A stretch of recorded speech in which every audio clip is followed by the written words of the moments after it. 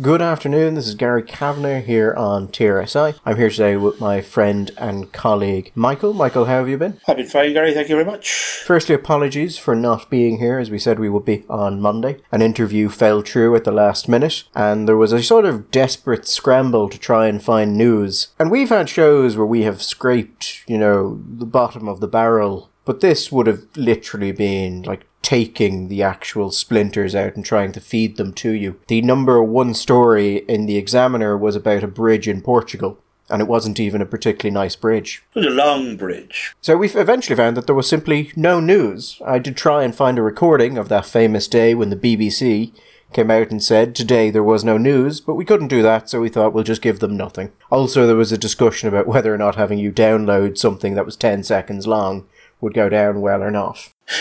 The consensus was no. As we were recording this, the results are just starting to come in for the British elections that have been going on. Obviously, we're not going to know the results as we're recording this, but what we've seen so far is in about 2/3 of the locations that have come back, the Conservatives have been up over 20 points. Now, to give you an idea of how blue some of these areas are, there have been areas where they've been up 20 points and Labour has been down 5 to 10 points and the Conservatives still haven't won. So this is deep, deep blue or deep red territory. This is Labour heartland. And if the Conservatives are up 20 points there, God knows what the rest of the country looks like. Yes, they've been spending the last couple of days, desperately trying to downplay everything, saying, it's going to be a mixed bag. Some places we may do well, other places it's going to be hard to know. Labour have really been investing Hartlepool, a lot of flooding it with activists really getting the vote out. And Labour doing exactly the same thing. We don't expect to do well. There's managing bad news rather than managing good news. But nobody wants to sort of get caught out. It's a bit of a disaster for you. You only won X number of seats and your vote only went up by 17%. Because you thought it would be 19, didn't you? But it'll be interesting to see tomorrow when it's all shaken. The Scottish results will be interesting too. There will be, because there's a lot in play there as well at the minute. But as I said, those results are just coming in as we're talking. There's not a lot to go on, as it were, so we'll just get right into it with the Irish news. Michael, Fianna Fáil has some thoughts on housing. Well, thoughts, that's generous, Gary. Fianna Fáil seems to be having, understandably perhaps, a little bit of a nervous breakdown on the issue of the housing crisis. I'm amazed it took until now. I would have thought the panic about performance would have set in ages ago. But instead, there just seems to, for no reason, have been this moment of, this is actually going really badly, isn't it? Oh, God. Well, it's funny you should say that. One of the big things that's getting people very, very exercised at the moment, as you know, Gary, is the fact that the purchase, quoting here from the Irish Times, of large swathes of housing schemes by investment funds is, quote, unacceptable. People are getting very annoyed about this. Some of these are being done by, at least in part, by Irish investment groups, apparently some even with some government funding. I think we've heard a lot of vulture funds being involved. Now, vulture funds may be involved. I don't know.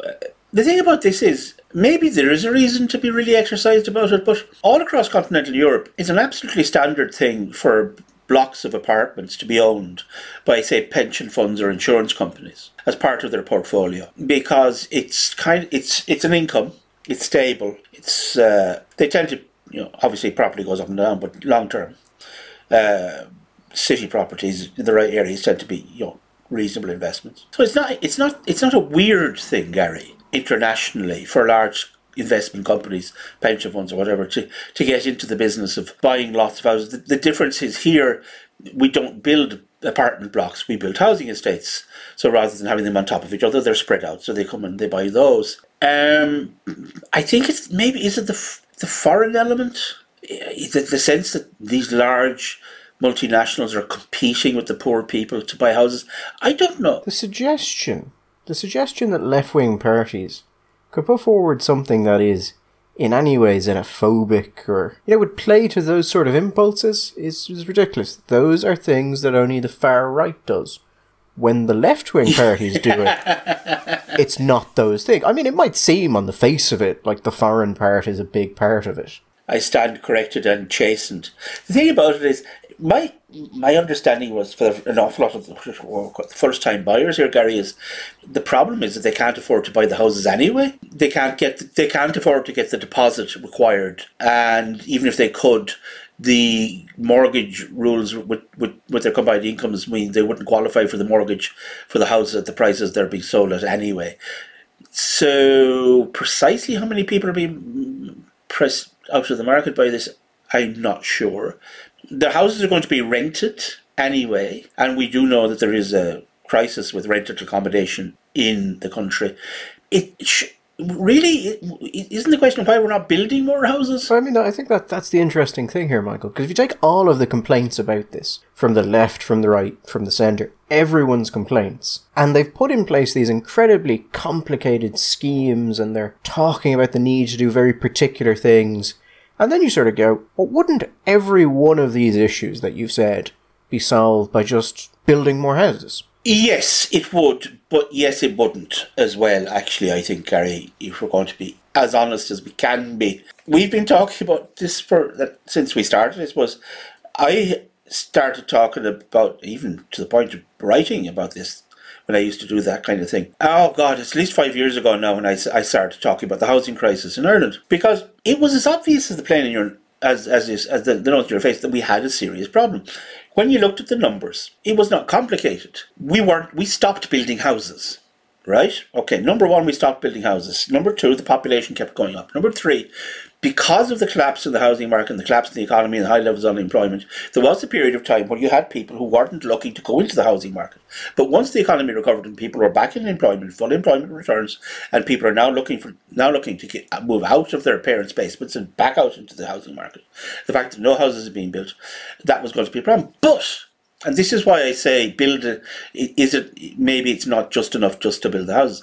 Something happened in between the last economic crisis and the return to full employment, which was the government, local and national, got into the business of regulating new build housing and very substantially increased the cost of building a new house. Now, we've quoted him here, and anybody who wants to go, Ronan Lyons has done all the numbers on this. He's published several papers on it.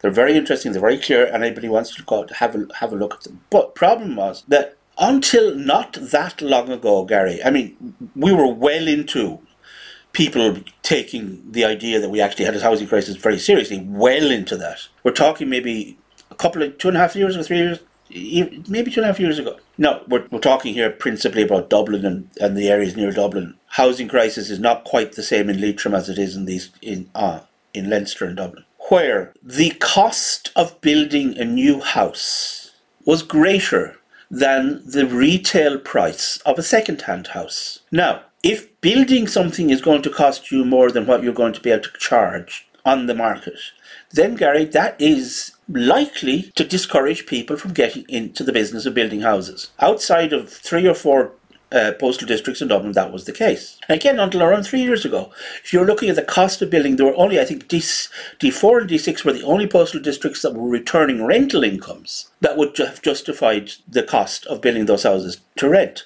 So there was a massive depressing effect on the building industry, and there are other problems. We have also got other problems with the building industry. Capacity, the fact that we don't have developers that are really in a position to go into the kinds of the size of developments that we would like them to do. Then there were, we don't want to go into the whole problems with NAMA and the way they sold the blocks of land out afterwards and how that stopped smaller developers getting involved. But anyway, to synthesize, because of the substantial increases in the cost of house building, it may be, Gary, that simply building enough houses is obviously going to be a big help, but it's not going to be in it of itself a complete solution. It may be that we also are going to have to unpick some of the regulations and look at maybe I've missed it, Gary, but have you ever in the last 2 years seen anybody in government or even outside of it talk about the problem of the cost of building and addressing that, and not simply the cost of land, which people have become obsessed with because of the last experience. They're fighting the last war, where they're obsessed with the increases in the price of development land, but the actual cost of building the house itself. I don't see anybody's looked at that and see if there's anything the government can do effectively to reduce the cost of building. No. The last thing, the government has not only not talked about this side of things, the government has focused entirely on one particular side of this equation, on consumer side of things. Do you remember in 2019, in late 2019, they announced that they were going to have stringent new building regulations, and that it was going to, the buildings that were going to be built, everything would have to have an A2 energy rating. Yeah. And any existing build, if you were doing a major renovation, you'd have to bring it up to a B2 energy rating as part of that. Now that could cost you, God knows, like a substantial amount of money. I had the figures then, but it was tens of thousands to... Yeah. At the time, they were congratulating themselves on how they had done this, and I remember the EBI came out, and we had talked to a couple of people. I know it was published in Gript. I think Tim Jackson wrote it. And we were making the point that if the way the system is set up, banks are limited in what they can lend you based on your income. So there is an absolute ceiling of what people can get. Every time you push up the build price of a house, you push more and more people out of that, out of being able to afford housing, due purely to regulation. And we made the point that that's what the government is doing here. They have increased costs through regulation after regulation after regulation, and then they're congratulating themselves on how great the standards are for the houses that you can now no longer afford to buy or build. Nowhere did that seem to ever click with anyone.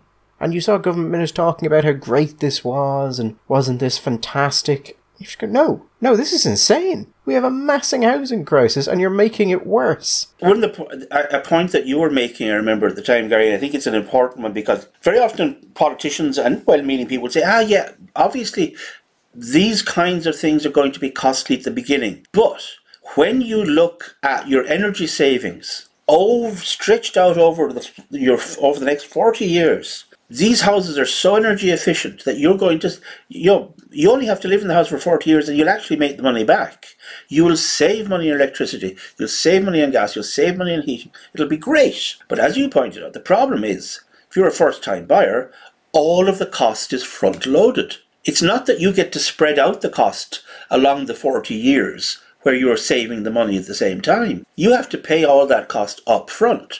And at a time where the deposit requirements have become more stringent and the mortgage regulations are more stringent, and we're not getting to the rightness or wrongness of that, we know why that was done. The effective result was just to simply make these houses completely unaffordable for first-time buyers. Well, the vast majority of first-time buyers. It's no good saying, in the long term. Yeah, as Keane said famously, in the long term we're all dead. The problem with here, you've front-loaded all these costs, and it's no use saying to me, in 40 years' time, I'll have made this money back on a house I don't own, nor can I own. Yeah, I think the thing we tend to forget in Ireland and in most developed nations is that when you look at nations that have really weak legal protections, third world countries, places where the government doesn't have a lot of control, there aren't terribly centralised bureaucracies, people have homes. Pretty much anyone who wants a home has a home, because you'll just build something. And it might be terrible, it may be a debt trap, but you have a home, and you can obviously move up from that. A lot of what we're seeing with people forced out of homes and things like that are diseases of bureaucracy. Now, people will say there should be a minimum level. But you have to understand that every time that level goes up, you push more and more people out of it. Like bedsits were a great example. We banned bedsits because we said, well, a family shouldn't have to live in a bedsit.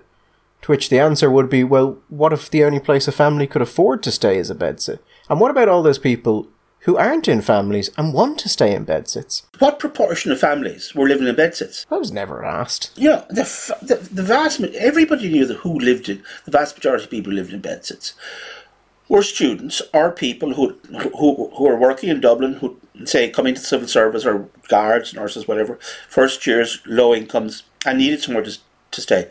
They were never going to stay there very long. And people say, the conditions in some of these places were squalid. Yes, they were. I remember Dawson Down and friends' bedsits in student digs at times in the long, long ago, and some of them were pretty horrendous. But this was never planned to be where they were going to be in 20 years' time. In fact, it was never going to be there where they were going to be in 3 years' time. Even on the standards and low standards, that was again partially a result of supply, because even then supply was quite constrained. And if there's a broad supply of things at various price points, it's a lot easier to find somewhere where the standards are good. Where, when supply is constrained, you're a lot more likely to just take anything. Oh, absolutely. You could have. There was also an issue. One of the issues was about space. I mean, they came along at the same time as this. The new apartment builds, they came along with minimum sizes. I think, was it initially 65 and then reduced to 45 square meters was the smallest you could build. But I've opined here before, if you go to continental Europe, certainly initially, I mean, 25, 30 square meters in what they call what they would call a monolocale, a single room space, basically, is perfectly normal, and people accept that you pay for space. And as you get more money, then you buy more space. But that's what that money gets you. Now, as a consequence that this is a normal thing, because it's initially or France or Germany or Denmark, where people, value design, you can get some beautifully designed, very comfortable, very nice spaces to live, 25 and 30 square meters. Now, they're not massive. You're not going to have a big party in them, Gary, but you will have a perfectly functional, comfortable place to live within your price range. You will have somewhere you can go. Actually, interestingly enough, I was looking a while ago at different rental properties, and at the price point I was looking at, the nicest place going, by far, were co-living spaces. Remember those horrible things, Michael, that we should never allow anymore of? They were, compared to other things at the price point, fabulous in relation to the amenities that were there and in relation to the quality of the furnishings, the rooms, just the general locations. And yeah, obviously there is a trade-off there. But still, even still looking at it, you were sort of going, well, actually, the overall package there is very, very, it's worthwhile. The weird thing, just when we're talking about there about cost, Michael, everything the Fianna Fáil does on this, and everything successive governments have done on this, they focus on this. They focus on trying to get more people into a position where they can buy homes by just pushing grants and money into that area, into an area which is already massively overheating, instead of actually trying to loosen supply and see if we can actually build something. I mean, there's stuff there that'd be very difficult to do. But the planning system, a review of the planning system, and, defunding on TASCA and removing all of its statutory powers, that in its own would only improve the country. And I would say substantially and quite quickly. Also, just the right thing to do in and of itself. The idea that a private organisation that you pay a membership to should have statutory powers and all of the weird obfuscation that goes along with the role in planning anyway, and the secrecy and the lack of transparency there is just wrong in the Republic. Just shouldn't happen. But yes, the predictability, the transparency of the planning system also reflects in the cost. Because when you're a builder and you're looking into developments, you're going to cost that in because you're taking a risk. I mean, I've been looking at the new Fianna Fáil housing bill. I have yet to meet anyone who talked positively about it. Anyone in Fianna Fáil, in Fine Gael, in any party. I don't get this focus on the demand side of things. The demand is clearly there.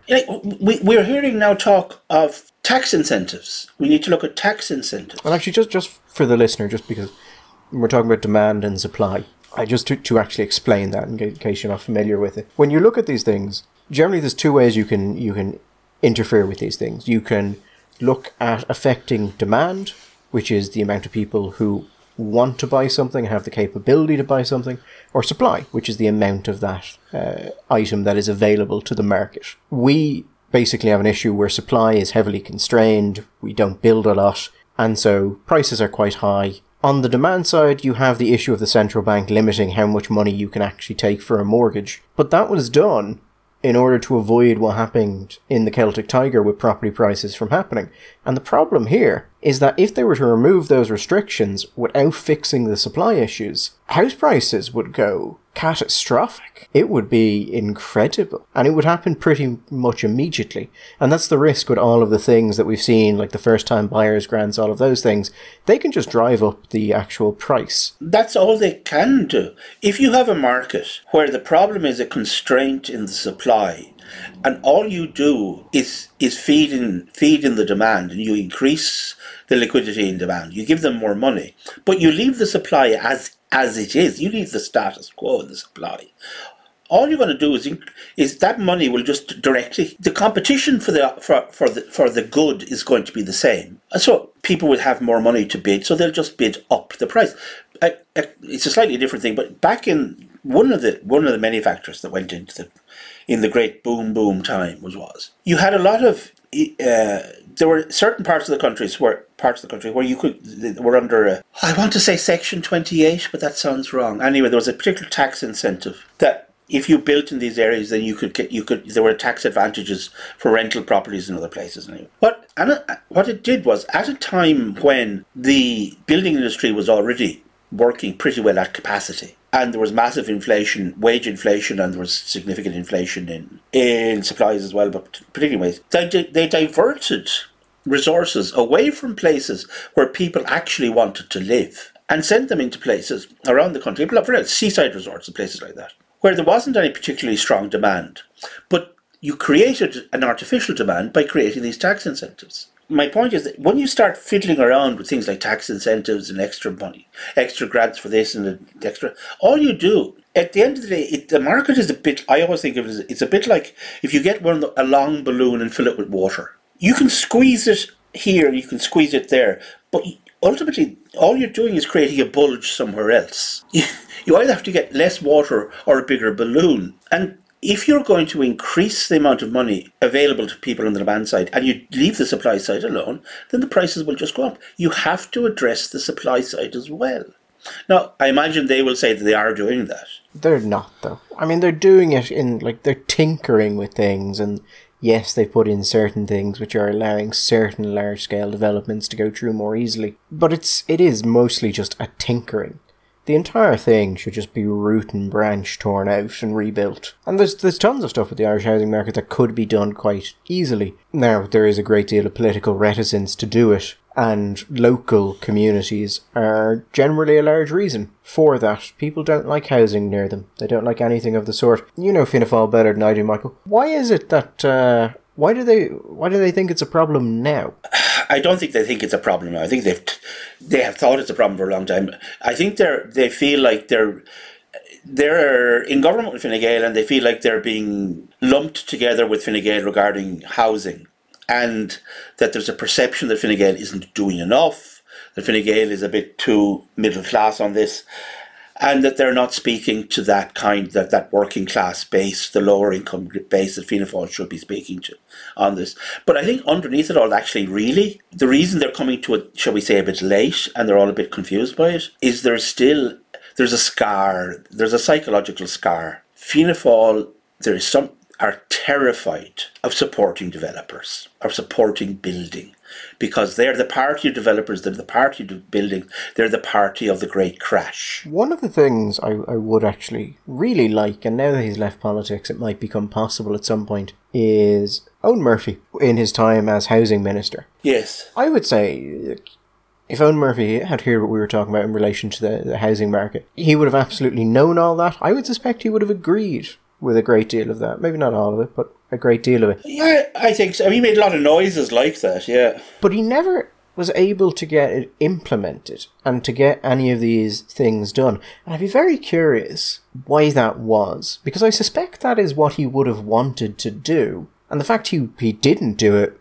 would indicate either, well, maybe he got some very good advice and changed his mind when he got in there and we're wrong, or maybe there is a great deal of political pressure, or there are blockages there of some type that make it difficult, if not impossible, to actually reform this area.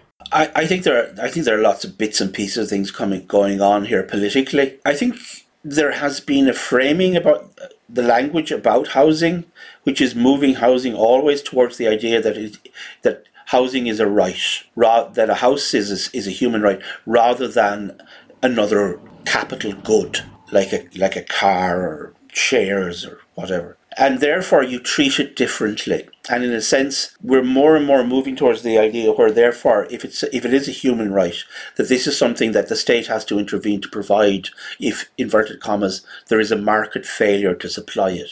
Secondly, part of that was there was rhetoric, going back to the boom times and then, but which has, I think, been amplified because of the crash and what happened there, that the idea of the developer is the one of the bogeymen, along with bankers and politicians, of course. The developers are bogeymen. They're wicked exploiters of the people, screwing them out of money to get the maximum report. I remember the Labour Party on a panel discussion show back in the day, viciously attacking someone, saying that they were profiting from people's need to have a house and a roof over their head.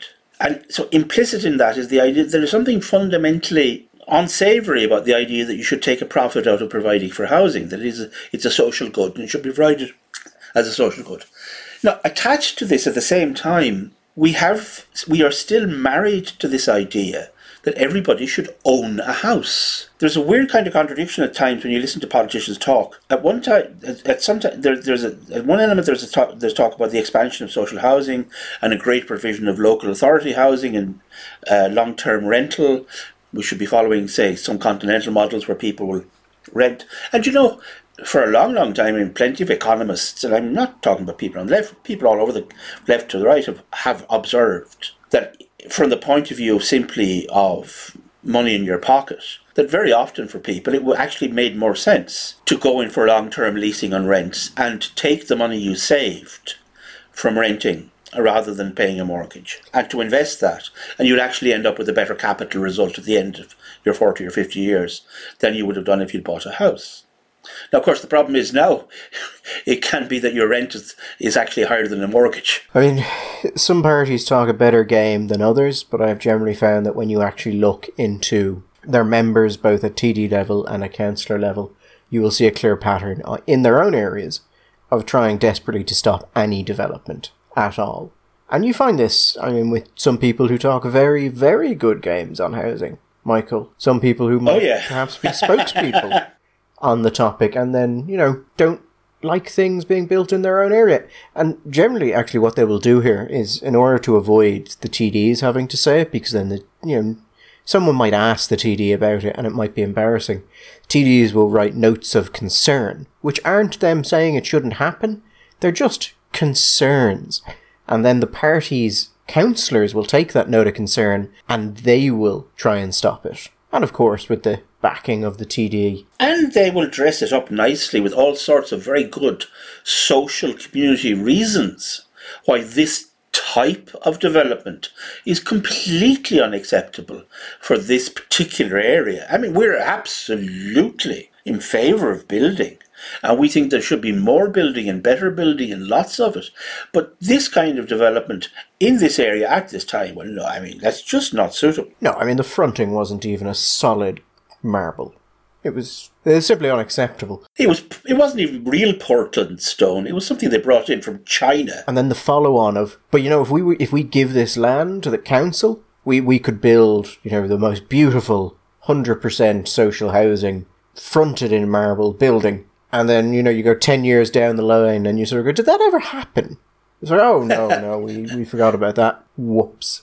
Move on from the housing thing, Michael. We've talked before about media funding in Ireland, and there was talk there about that certain media industries in Ireland are now effectively being propped up entirely by the state through the usage of advertisements. Now, we have finally got some figures from that because of a PQ parliamentary question, for those not in the know, that Carol Nolan sent in to the HSE. And that came back with some figures from the HSE. The long and short of it is, over the last year, the HSE has spent about 5.9 million directly to radio, television and newspapers in the form of advertisements about COVID-19. Some of it is about vaccinations, some of it is about general awareness. Now, 5.9 million is a decent chunk, but I would suspect, Michael, that there's also, I would say, substantial ad buys from the like of the Department of Health, the Department of Foreign Affairs, the Department of Social Protection, maybe the Department of the Taoiseach? I suspect the Department of the Taoiseach, most definitely. And maybe a couple of others. And I would say, I could be absolutely wrong on this, if we were to get all of those numbers together, we wouldn't be looking at 5.9 million. We'd probably be looking at, I would say it wouldn't be out there, Michael, I would say, to, tens of millions in advertisements to the Irish media. I was having a conversation with a TD a little while ago, and I mentioned, we were talking about it afterwards, and I said, I couldn't understand. I was a little bit confused. They said, I could see, the papers and RTE are doing their thing, and they're being very supportive, and they're all singing from the same hymn sheet. But I said, local radio, it's very odd. Local radio is usually there's a little bit of spark, or you get a bit of debate going, and there's some oddity, a bit of extra interest. She said, "Oh no." He said, "Mike, you have to remember their commercial base has collapsed it because as it." RTE obviously is publicly funded. Most of the papers, in fact, I think all the papers, are desperate for revenue because print media is in shit. So for them, the financial upside of this kind of is pretty obvious. But the local radio is doing well. He said, "Yeah, but remember, their commercial advertising base has just fallen through the floor. The government, both state and local government advertising that's happening." He said that's what's keeping them going. And I think when you look at it, you start to see a media landscape which is a little bit worrying. I haven't talked to anyone in the TV section on this, and print are always a bit weird to talk to. But I've heard from a couple of people involved in national radio stations that is absolutely the case. That this is now an existential issue for these people. But what I think is interesting, Michael, is they've got So I have the figures in front of me that the HSE sent Carol Nolan, and they're broken down by month and purpose. Yeah. So you have the vaccine advertisements come online in, kind of December forward. Kind of more coming in January, but starting in December. Since January of this year, the HSE has paid nearly 1.2 million to TV radio stations. Nothing to print, weirdly enough. But to TV and radio stations, 1.2 million, nearly, for COVID awareness campaigns. Now, I would say, if you were going to make a payment that's effectively a subsidy to the media, but obviously can't say it's a subsidy, you'd find it there. Because what is the purpose of that campaign right now? And if you have the same thing from the Department of Health, Foreign Affairs, Taoiseach, Social Protection, we'll see. We will see what the total figures are here. But we can now absolutely say that yes, there is millions going into this area from the government. And I think it was obvious that was the case, but before Carol Nolan put in this question and got this response, it wasn't quantifiable. So it was very easy for people to just say, oh no, it's probably some minor amount. Yeah. Whereas I would suspect it is a very substantial amount when all of these things are put together. Well, I think in the context of what's been going on, for all their other revenue streams, I think it's going to be very substantial indeed. I would suspect so, and I would suspect that we won't see things like that COVID awareness campaign stop, because if people are correct, and this is effectively being used to keep these things afloat, those things can't stop. They need to keep going. And yeah, under some kind of a guise. Yeah. So no one, I think, has asked about this. But then again, who would ask about this? If you're paying off all the media, yeah. If you're buying millions upon millions and advertising for them, and they're the people who report these things, who's going to report it? Yeah. I can nearly imagine Gript receiving a letter from the HSE soon saying, so if we were to take advertisements with you, how much would it cost? Our soul, that's all. Soul and a nice dinner. Yeah. But no, I just wanted to mention that and put that out there. We will keep chasing this up. We will try and get the exact figures on it. Now, the HSE refused to give Carol Nolan the actual breakdown of who has received what money, as in what media outlets have received different amounts. They said that was commercially sensitive information, and we'll see if we can push them on that, but I would suspect they are going to absolutely refuse to give out anything on that. But we now know that there's definitely millions being spent on it, and roughly at least what the HSE is spending. They also spent like 417,000 on billboards. Billboards, really? Well, they've got they've one category of display ads, which is 303,158, and they've another category of OOH, which is a type of outdoor advertisements, which I think they would put billboards in. They may have put it in display. It's actually got that kind of annoying thing where they give you something and it's all laid out, but they don't tell you what's actually in each category, and they don't explain their acronyms. So like there's VOD, which is fine if you work in the area because you'll know that's video on demand, but I don't imagine that's something a TD would know immediately. Yeah. But we will keep this up. We will, I'm sure, get some fun little things from that. Just a quick note on the vaccination target, by the way. We were meant to hit 860,000 in April. We missed that by about 160,000. The Irish Times says we got over 700,000. The figures I have say we got under 700,000. I think I'm right. I went back and I checked all of it because of that. But I might be wrong. I might be off by a couple of thousand. But the government is definitely off by somewhere in the region of 150 to 160,000 vaccines. Somebody was counting, I saw on Twitter, when the RTE News reports on the vaccine rollout, and I think in a fairly short space of time, rapidly, quickly, very quickly, and very quickly indeed, were all used. I'm paraphrasing here in the report. The story very definitely is, well, it may have been a little bit slow in the back, but God, we're really bursting it out now. Well, on a sense, we are. We the last week, really, the last 2 weeks, have seen quite substantial kind of growth. I mean, if you go back to the middle of April, we were doing, 124,000, and we were stuck in that region. And then since then, we went 142, then about 185, then 200,000, and now we'll see what we do this week. There was a period of stagnation, and now it is moving up, but that stagnation absolutely cost us hitting that target. That is the second major target that the government has missed. I think those are the only two targets they've set that we've actually gone by so far. So by that calculation, we have missed every major vaccination target we've set. And by pretty substantial margins as well. It's 80%, isn't it, for June, that every adult will have been offered a vaccination, at least one. Even the government is saying that won't happen. But one thing I did note about this, Michael, and I'd missed it at the time. The CEO of the HSE, Paul Reid, came out and he said that they had done somewhere in the region of 788,000. And you might think, Gary, you said we only did, about 700,000. Where did the rest of it go? Well, the Irish Times went and they looked into it. And weirdly enough, they didn't make this its own story. They just mentioned it in a throwaway fashion in the middle of another article. The HSE told them, HSE sources, unnamed HSE sources, because I would imagine no one was going on the record with this, told them that the figures that the CEO of the HSE gave them for vaccinations included days in May. Because, Michael, the HSE classes some of May as April weeks. Now, I'd make the point there, Michael, not April week, April weeks.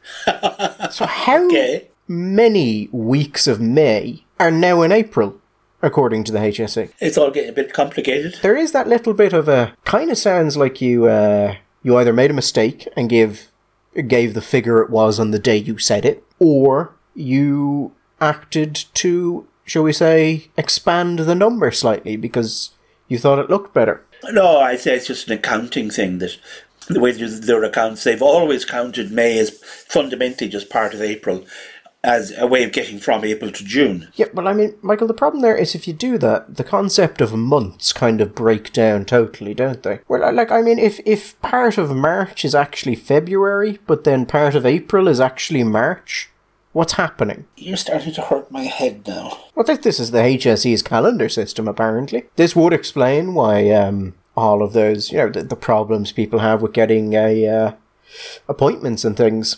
Well, it's a very fluid understanding of time, I suppose. Yes, and I mean, then you had, Stephen Donnelly coming out and saying that they would hit their targets by the 31st of June. Yeah, that's right. I just thinking 31st of June, yeah. That would be a good one. I'm just imagining that you might say to them, a week in May. Well, you're a week in May. And yes, I am a week in May, but I identify as a week in April. I mean, it's the HSE system. On the 31st of June, Stephen Donnelly did come out, and I think repeatedly, say that we would hit that target on the 31st of June, and no one that he was talking to told him that such a date does not exist. I hope we miss the target. purely so he can say, well, technically I wasn't wrong, was I? No, you don't. You hope we hit the target and indeed surpass it. So you wanted to have a quick mention, Michael, of Mick Wallace. He was in China. He's talking about China. I don't know. Did you see the speech he gave? Oh, China is great. That's what I took from it. China is fantastic. My favourite one. There were lots of good. There's lots and lots of good stuff in it. But my favourite one was that he described China as a global leader in climate mitigation. Now, the first thing about that is I'm not exactly sure what climate mitigation is. It's mitigating the climate. I think I know what it means, but I don't know what it means. I think what he means, obviously, is on the level of in the global battle against climate change and the oncoming disaster. China is in there doing its very, very bestest bit. The only thing is, like, in reference to something we might mention, I don't know, a bit later on if we get the chance, if we have time.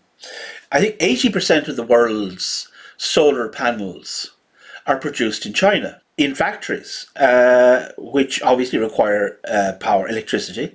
And Gary, if I were to ask you, what powers the factories that are making the solar panels, what would you say? You see, I think that's cheating because I know it's China and therefore it's going to be coal. It's got to be coal. China, of course, is... I was going to say it's the Saudi Arabia of coal. I'm not sure it is. I think maybe the United States actually has larger coal reserves than China, but China has lots of coal. And it is right now in the process, I think, of building enough... in the process of building or planning to build, it's building and planning to build enough coal-fired power plants to power all of Germany by itself. And Germany's quite a big country with lots of factories, lots of energy use. That's coal.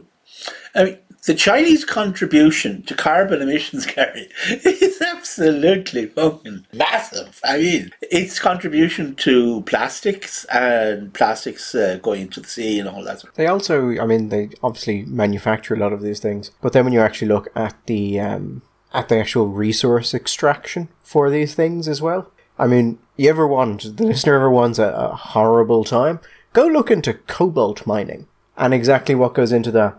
And if you ever want a really bad time, I'll just give you 3 phrases. Chinese-led mining consortium, cobalt mine, Democratic Republic of Congo. Congo, yeah. And you're in for just a rollicking good time, which you will at no point be surprised by what's happening. The Chinese have been very, very busy all over the world. Formerly a lot in Australia, but Australia and China have had a bit of a falling out. But the Chinese are very concerned and have been very concerned for a long time about rare earth minerals. Is that the right title, rare earth minerals? They were probably a bit prescient on this. They seemed to catch on more quickly than the rest of the industrial world that this was going to be a big thing. And Australia has quite a... But Africa is very rich, particularly Central Africa. Places like Central African Republic, Congo is Congo again, isn't it? It's hard to tell what the Congo identifies as at any point. Congo used to be... There was the Belgian Congo, which became the Congo, which became Zaire, and I think it's back to being the Republic of the Congo again. And then you have the Central African... Then you have the Republic of the Congo, which was not Congo. And then you have the Central African Republic, which was an empire briefly under Bokassa. Anyway, all that area, there's lots of this stuff going on. Anyway, Chinese have been in there and they have got the rights for a hell of a lot of the mining concessions there. And the conditions, put it this way, are not nice. They are not nice at all. If anybody's worried about those factories where little children make footballs, I think the little kids making footballs are doing a lot better. I mean, on good news, I think it was a day or 2 ago, they imposed military rule in some of the regions. Not all of the regions, just some of the regions. They don't have state of emergency, by the way, Michael. Who does? The Congo. The Congo does not have state of emergency. The Congo has a state of siege. Well, I suppose, if you're living... Jesus, we're laughing, but the experience of living in that particular part of the world for the last, God knows, I mean, it is an incredibly blessed place if you're talking about natural resources. Gold, diamonds, cobalt, I mean, rare earth minerals. I think silver probably over there, copper, rubber, I think there's oil in places around there. Is there oil? It's certainly oil in Angola. Anyway, lots of really good stuff there. But God, they've had a rotten time of it. I mean, exploited, horribly exploited by the Belgians who were talking about the Congo. Congo, was Zaire Congo. All of that place. I mean, when they got independence, it did not get a whole lot better. I mean, the Central African Republic with Bokassa, that was just horrible stuff. Not a good place. Anyway, one of the figures I thought, well, we don't know if he's wrong, Gary. We don't know if he is wrong. But he adverted to the very successful COVID management strategies that China had, one of the best COVID mitigation strategies on earth. Now, there are two things about that. The Chinese officially have had 90,000 COVID cases and around 4,600 deaths, I think, which is slightly less than the number of deaths we've had in Ireland. Now, Gary, you will be surprised to know that there is a substantial difference in population. The population of China being a touch under 1.4 billion and the population of Ireland being a touch under 5 million. So there are those who are sceptical, Gary, just a little bit sceptical about the idea that the Chinese had less than 5,000 deaths regarding on COVID. Now, on the other hand, you and I remember back in the day the videos of people being welded into their apartments by the Chinese army. Yeah. Drones overhead, armed police on the streets, body bags, no clear question of exactly what was happening or what all those armed people were doing. But yeah, I can actually see China being able to secure a death toll that low, because China are going to do things if they think there's an issue that no other country, at least no Western country, would countenance, and most dictatorships wouldn't have the resources or capability to implement. So I'm just curious if, for example, as I say, the welding people into their house, if that's the kind of thing that Mick would have approved of in the Irish response to the COVID outbreak here, is this one of the elements in the COVID mitigation strategy that he admires so much that he thinks that we should be looking at that kind of thing? I'm just curious because he's a man who he's a man of strong opinions, and he's a bit heterodox. Maybe Mick would be willing to say, no, I think, in the context of things, that would be okay. So, now, unfortunately, I imagine because of time constraints when it comes to speaking in the Parliament, Mick didn't get around to talking about the genocide against the Uyghur Muslims. Not that I've heard. He'll probably talk about that the next time. And when he does that, we'll come back and report that. I mean, there were things that he mentioned that, to be fair to China, are absolutely true. Where they were talking about some of the poverty reductions that we've seen in China. Absolutely. Now, there is obviously a question there about the impact of the US on that. Is that something that you can actually give to the Chinese government? But I think you can give a substantial amount to it. My actually concern with it is the start of it, which just says China is a normal country. No, maybe. It's trying to become a normal country, by which it's trying to subvert existing international and cultural norms to support its way of doing things. I just don't think it should be. Also, I think it's worth pointing out that the massive uplift that occurred from lifting people out of poverty happened, first of all, if you want to be chronologically, this occurred after it had occurred in large parts of the rest of East Asia with the tiger economies, places which had liberalised their economies, places like South Korea and Singapore, Malaysia and others. But it was also after the fact that it was Deng, really, wasn't it? It was Deng Xiaoping really launched them on the road, basically, of a market economy. Now, a market economy where the single largest owner in pretty well all of the not all of the business, but a hell of a lot of the businesses is the Chinese Communist Party. But shall we say, Mao's fairly intensive attempts to apply good old-fashioned socialism and Marxist principles to China hadn't really done a whole lot to raise the standards of living, shall we say? Well, I mean, it raised the standard of living for those who remained amongst the living. Well, certainly they were better off than a hell of a lot of other people. And you know what they say, Michael? The only true equality is in the grave. So you win either way. Did he kill all the sparrows? He did. He did kill all the sparrows, Michael. And then the plagues came. The plagues of locusts. The locusts came, that's right. First they killed the sparrows, then all the locusts. You see, that example there, that is an example, that is a Burkean point, Gary. That is a very good Burkean point. It is actually a really good example of the kind of reasons. Well, we're talking about before about the housing market. When you start fiddling around with things that are working perfectly well in their correct place in nature, and you decide you're going to go in there and you're going to have an intervention. The state is going to intervene and make things better. The chances are you're going to make things worse. Now, in this case, it was spectacularly worse. It was also a very weird idea to get rid of all the sparrows anyway, but there you go. For the listener, this, by the way, is not a joke. Mao had what was called the War on Pests. It wasn't just sparrows, it was a number of things. I actually can't remember. I think rats were in there, but not sure what else. And basically it was this national hygiene campaign, and sparrows are destructive to certain types of crops. So they decided that they classed birds as like an enemy of the people. Yeah. It was bizarre. And they told the public to kill them. And they did. And I think the government was also involved in it. But what they didn't realise is that sparrows eat locusts. And when they killed all the locusts, or the sparrows, nothing was left to eat the locusts. And this wave of locusts just swarmed China. Biblical event. Pharaonic.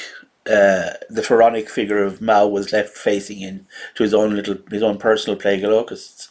Yeah, listen, China is a fascinating place, and I'm sure Rick will be back there soon to look at it again and see more interesting things to come back and tell us about. Didn't he also tell farmers to set up like small blacksmithing stills on their land and to try and make things? And this was meant to up industrial production, and it just turned out the farmers are shit at blacksmithing. Now, is this Mao or Mick Wallace?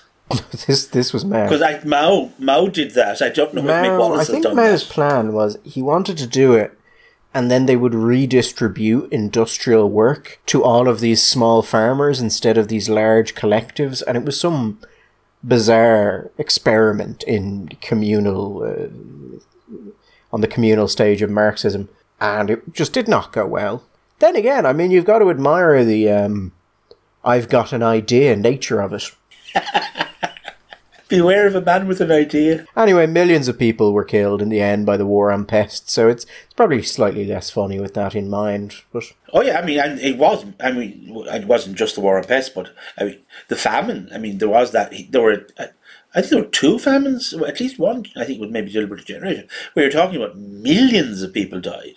And tens of millions of people died of the famine. It was absolutely horrendous. It was well up there. Although, people always compare, it's not really fair with Stalin and the Holodomor in Ukraine. But the thing about that is, okay, you're so much smaller population, and it was 6 million in a very short space of time. Also, when you're talking about the Holodomor, it's incredibly depressing, and you don't get to say, first they killed the sparrows, but then the locusts came, which is, as a sentence taken in isolation, just amazing. Does sound like the start of a Dostoevsky novel. First the sparrows disappeared, then the locusts came. I don't know, I think more maybe like a Turgenev short story. But anyway, or even a Chekhov play. Anyway, we will be back on Sunday. We will actually be back on Sunday this time. All the best. Bye-bye.